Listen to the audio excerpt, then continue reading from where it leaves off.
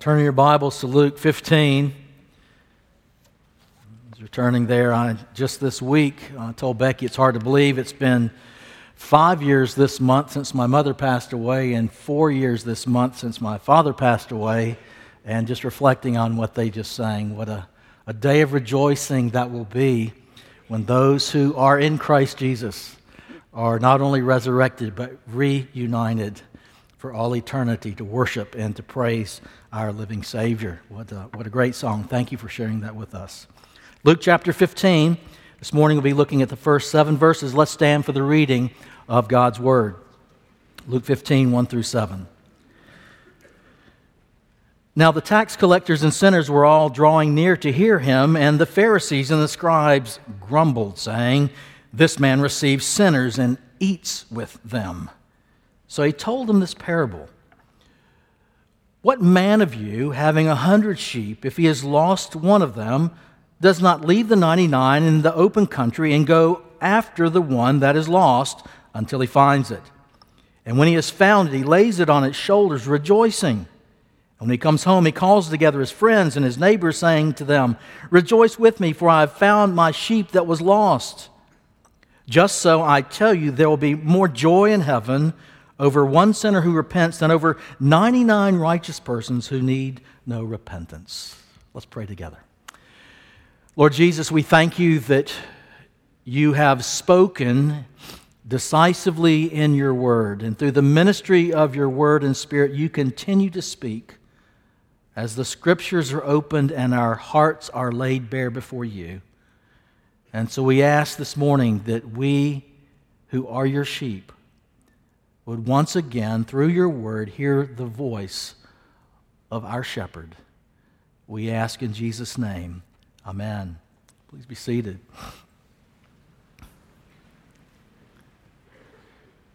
Have you ever thought about what kinds of people God loves?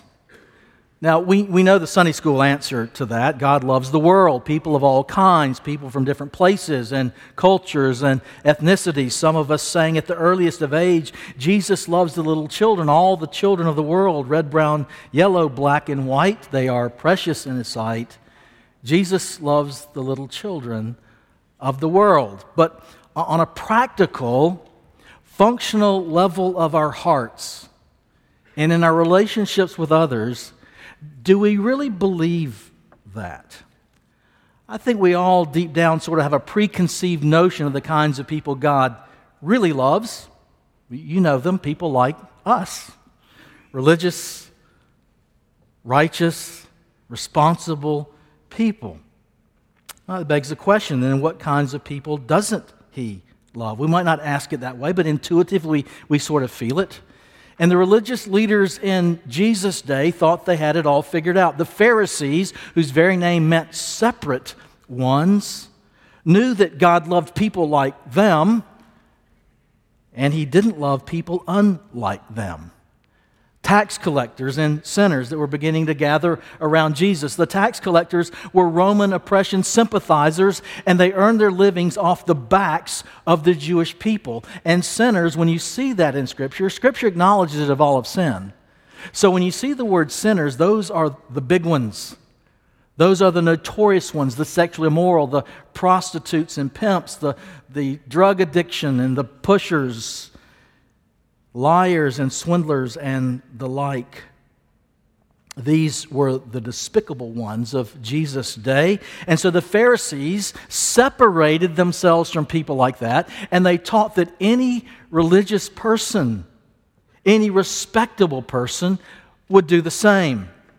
So along comes Jesus, and He once again upsets their religious apple cart. He warmly welcomed sinners.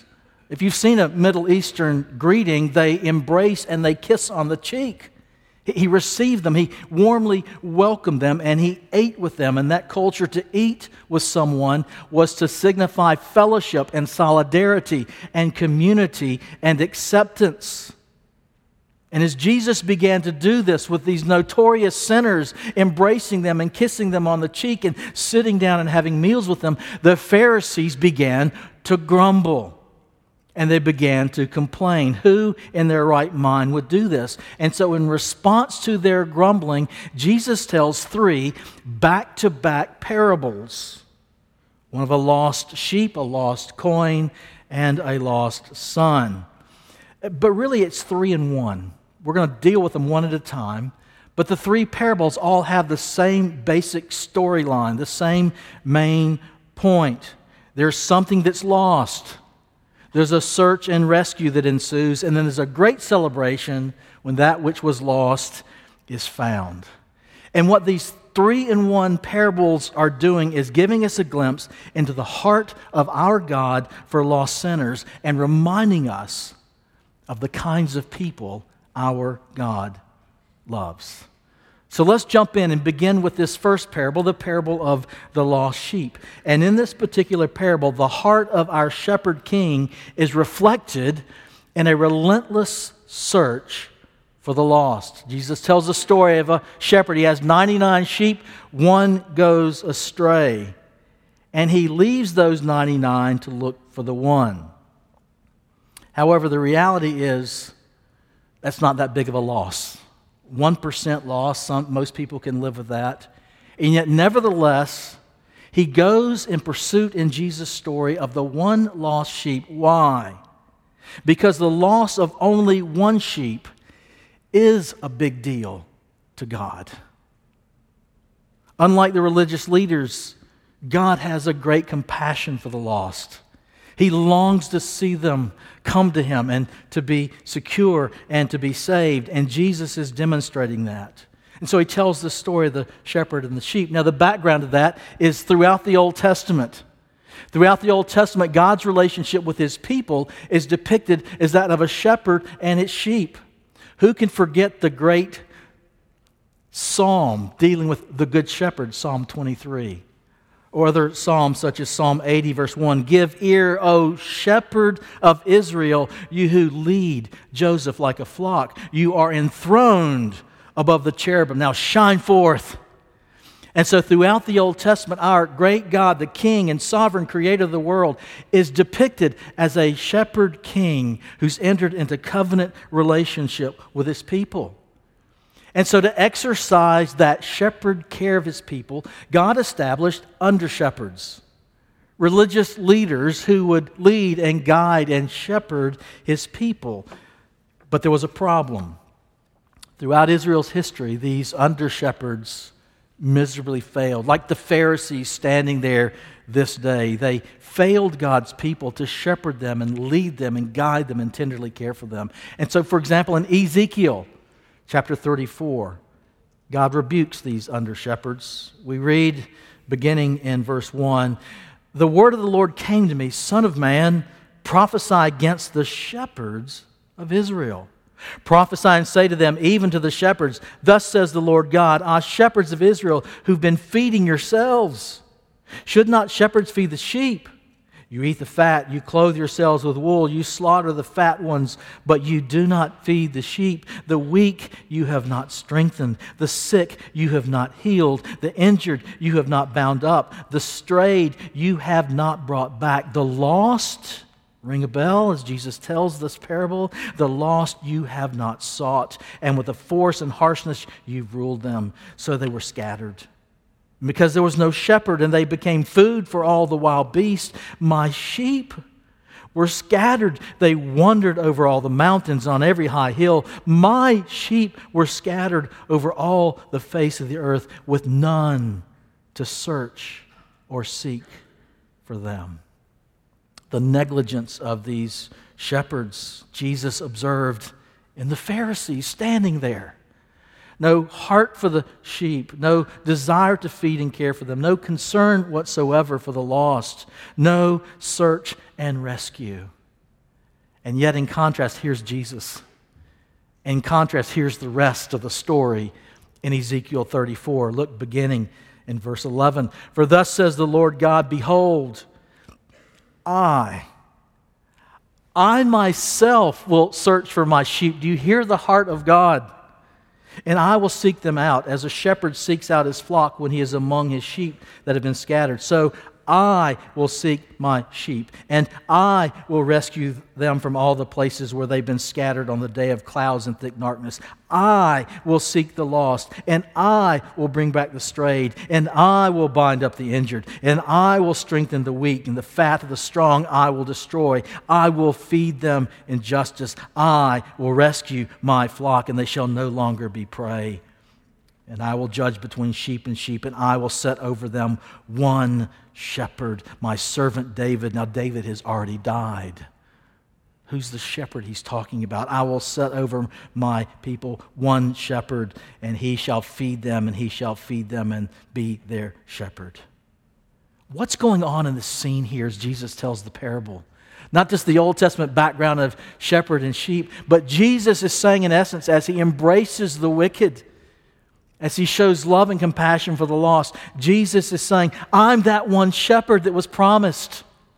I am the great shepherd of your souls who has come to seek and to save the lost. In fact, just in a few chapters later in Luke's Gospel, chapter 19, he says, for the Son of Man came to do what? To seek and to save that which was lost. And by his willingness to leave the 99 behind and go after the one, what is God saying? What is Christ saying about his sheep? What is he saying about you? Every last single one of you is a priority to me. Every last single one of you is called upon my name, and your salvation is priority one.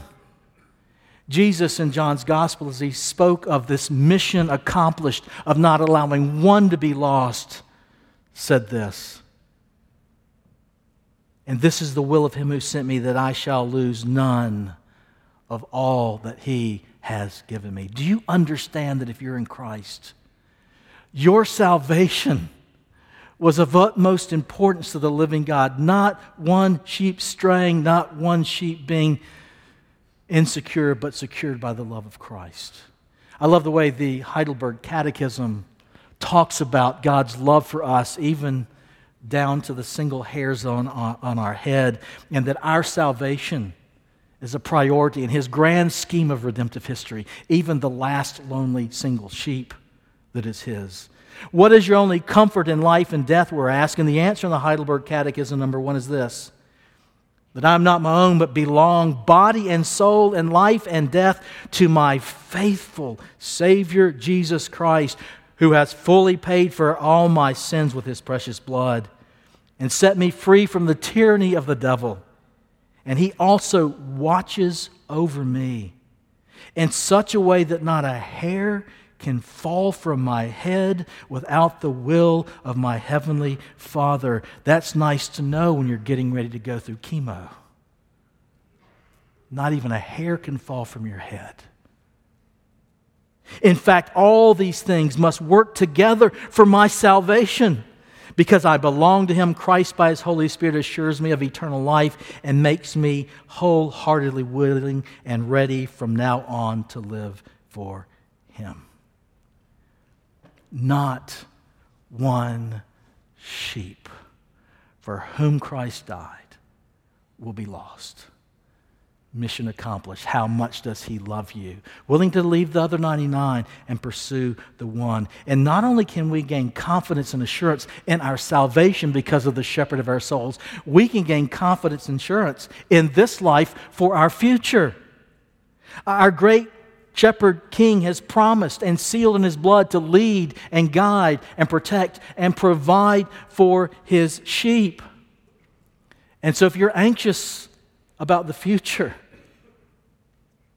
if you're worried and struggling to discover God's will for your life, whether it's for marriage or vocation or location or whatever that fear of the future might be, you can come and trust in this shepherd of your souls. If you're struggling, maybe a university student, you're trying to figure out what's after graduation if I ever get there. What's next? Sinclair Ferguson, in his book, Discovering God's Will, provides several wonderful principles of guidance. But he sums it up with these words: but the best way to get guidance is to get to know the guide. to know Him personally and intimately as your shepherd. There's your confidence for the future when anxiety grips your heart. You and I really do have a shepherd who has bled and died to secure us to Himself and promises to lead and guide even through deep waters of difficulty. Not one will be lost. Mission accomplished by our great shepherd King. And so we can continue to get to know Him as our shepherd personally and intimately as you've experienced His seeking, saving love at the cross, as you trust Him as Lord and Savior, and as you continue to hear His guiding voice through His Word. We can continue to grow in our love for and a desire to follow Him as the great shepherd of our souls. And we can sing, I may not know the way to go, but oh, I know my guide. Because you know the shepherd of your souls. God's heart's reflected in this parable. A relentless love for the lost, so relentless not one of His sheep He will never forsake. He will pursue with white-hot passion. But we also see in this parable the heart of the shepherd king is demonstrated in his willingness to bear the burden of the sheep. In Jesus' story here, when the shepherd finally finds the sheep, he picks him up and puts him on his shoulders. Again, another wonderful Old Testament imagery in Isaiah chapter 40. He will tend his flock like a shepherd. He will gather his lambs in his arms, and he will carry them in his bosom and gently lead those with young. You know, Isaiah's passage in chapter 40 and this parable before us often conjures in our minds, and maybe you've seen in Sunday school literature somewhere out there, of Jesus sort of portrayed as a shepherd, and he's picked up this little lamb, and he's sort of walking through the fields smiling. I'm not sure that picture is necessarily accurate. Do you know how big sheep get in the Middle East? Rams get to 225 to 275 pounds. Mature ewes get to 150 to 200 pounds. The one that wandered off probably wasn't, if you've got this picture in your mind of kind of scooping up your little Yorkie. Is a Yorkie a real dog? I'm not sure. Anyway, all the small dog fans I just wrote off, you won't hear anything else the rest of the time. But anyway, it's not the scooping up this little bitty Yorkie and kind of running around and petting it, a little Chihuahua, which is a piranha with fur. Our part lab, her name is Riggs. We always like to have a Clemson name, so my USC fans go, what? And everybody in Clemson goes, oh, I love that name. She's gotten a bit overweight. She weighs 88 pounds now. And we took her to the vets, and she didn't want to get on the scales, like a lot of us after New Year's. And even though they lowered the scale, I had to kind of hoist her up. That's more the picture you need to have. It's probably maybe a 75, 80-pound lamb that he's having to hoist up and put over his shoulders and carry. It was a burden to the shepherd. Well, what is the burden that Christ carries for us? Think of that burden. He leaves heaven's glory and took upon himself the frailty and the weakness of humanity. He was willing in this imagery to have his life and ministry depicted as a shepherd, poor shepherds who wore tattered clothes, and it wasn't a prestigious job whatsoever. He's willing to use this metaphor as a lowly shepherd to describe his person and work. And listen again what he bore through the echo of the voice of Isaiah 750 years earlier. Surely he has borne our griefs and carried our sorrows, yet we esteemed him stricken, smitten by God, and afflicted. But he was pierced for our transgressions. He was crushed for our iniquities. Upon him was the chastisement that brought us peace, and with his wounds we are healed. All we like sheep, that's us, have gone astray. Each has turned his own way, and the Lord has laid on him the iniquity of us all. And Isaiah goes on and says, and he bore the sins of many. The Apostle Peter in the New Testament, echoing the voice of Isaiah, writes this, he himself bore our sins in his body on the tree, that we might die to sin and live to righteousness. By his wounds you've been healed, for you were straying like sheep, but now have returned to the shepherd and overseer of your souls. Exactly what did Jesus bear as our great shepherd? He bore the weight of my guilt and shame of sin. He bore the weight of the wrath and fury and judgment of the Almighty as he hung on the cross. He bore the unbearable burden of that cross. In that moment in history, the shepherd became a lamb for the slaughter. Jesus went on to say, I'm the good shepherd, but I lay down my life for the sheep. At that moment in history, Jesus bore the greatest burden imaginable as he hung on the cross and bore the guilt and shame and judgment and punishment of my sin and your sin and those who look to him. One commentator wrote of this picture of the shepherd going to take the sheep and picking that sheep up. Exhausted by its struggles in the wilderness and too weak to walk back home, the shepherd has found safety and security, and the sheep has found safety and security in the shepherd's arms. Did you hear that? If you're struggling in the wilderness, too weary and too weak to return, too exhausted to walk home, our great shepherd comes in pursuit because of his great love and is willing to scoop you up and to return you home. I don't know where you are this morning. Some of you may have wandered and strayed and are far from Christ and yet at one time claimed his name. Jesus says it's never too late to repent, to look, to cry out to him, and he will, no matter how broken you may be from the world's sin in your life, he will scoop you up, put you on his shoulders because the burden has already been borne on the cross, and he will take you home. And so do you know the joy? Have you cast your burden upon him, a burden of your guilt and shame, a burden of your worries and anxieties? Cast them upon him. And the good news is he will scoop you up with all that sin and all the burden. He will joyfully place you on his shoulders. Did you see that in this passage again? He finds the sheep and he places it on the shoulders, no matter how heavy that sheep might have been, rejoicing.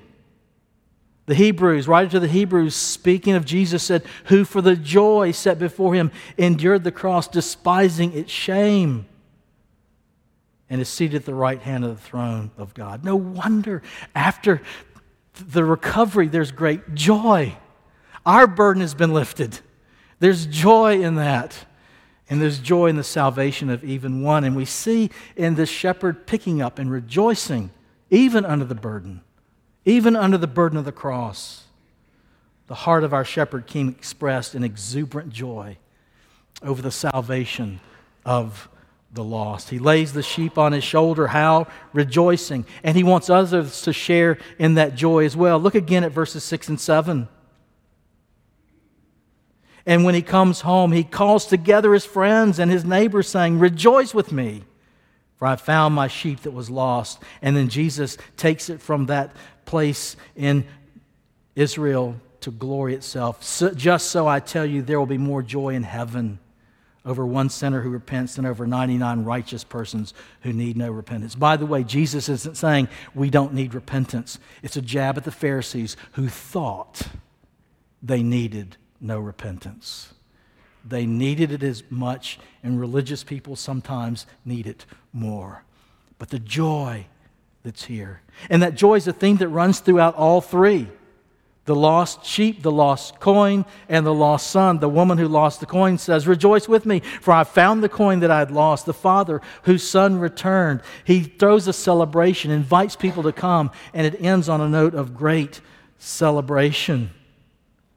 And so if you and I have truly experienced the rescuing, sovereign, saving grace of the shepherd, there'll be a joy of worship in what he's done at the cost that was expended for our salvation. If we understand the profound lostness of the lost and the unbearable burden they will face in eternal condemnation apart from the saving grace of God, then we too will be relentless in our longing to see others come to know him. Our hearts will beat with a desire for evangelism and missions, of longing for the lost to come to know the Savior. If we've experienced this joy, of salvation, then we'll invite others to join in the joy of that salvation as well. We're told even the angels are throwing a party. And this search and rescue party has now turned into a celebration party in our passage with us this morning. That's where an understanding of the great shepherd of our souls will eventually lead us. Phil Ryken tells the story of a pastor, Sam Nasser, who was preaching in the Persian language in a church in Toronto, Ontario, Bayview Glen Church. It was the summer of 2004. It was an international congregation.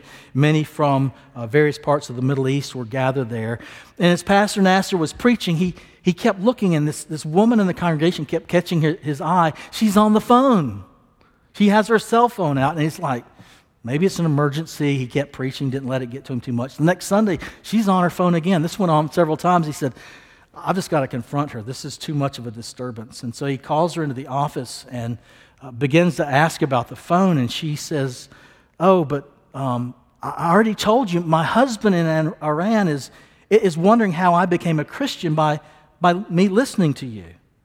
I didn't really understand what she was talking about, so he pressed a little bit further. And then she said this, I bought a calling card. And I call my husband in Tehran every Sunday morning when you're preaching. And he puts the phone on speakerphone, and my mother and sister are there. Now other family members are coming. People from the neighborhood are coming. And so I'm not talking on the phone, you are. He was so impressed by that, he said, please sit on the front row next Sunday. At the end of the service, he had talked and preached on the love of God in Christ, and he simply asked the question, are there any here who long to come to know the saving grace of Christ? And all of a sudden the woman starts shouting, my husband just got saved. And my mother and my sister want to know him too. My friends, this is a passage that reminds us that it's a reflection of the heart of God. There's great celebration. There was celebration not only in Tehran that day in the summer of 2004 or in Toronto that day. There was a celebration in heaven. Jesus tells us so. My prayer is that the beauty and wonder and the grace of this great shepherd of our souls will so grip our hearts that we'll be overflowing with joyful worship in what he's done for us, that he will embed in our hearts a love for the lost, that they too would know that joy, and that even when one comes to know him, there would be a holy party celebrating yet again Jesus Christ, the great shepherd of our souls. Oh, my prayer is that you know him, that you trust him, and that together we continue to grow in our love for him, hearing his voice through the ministry of his word and spirit, and seeking to follow him in loving obedience throughout all the days of our lives. Let's pray together. Savior, like a shepherd, lead us. Oh, much we need thy tender care. And the good news of the gospel that we've seen even in this parable, Jesus, that you told, is that with great joy you have taken upon yourself the burden of our guilt and shame and sin and placed it all upon your own shoulders. You've gladly borne those sins. And now there's great joy in the kingdom, even over one lost sheep coming to know you. Father, could it be this morning there may be more than one here this morning? And you once again, through the ministry of your word, have extended hope for the hopeless and salvation for the sinful.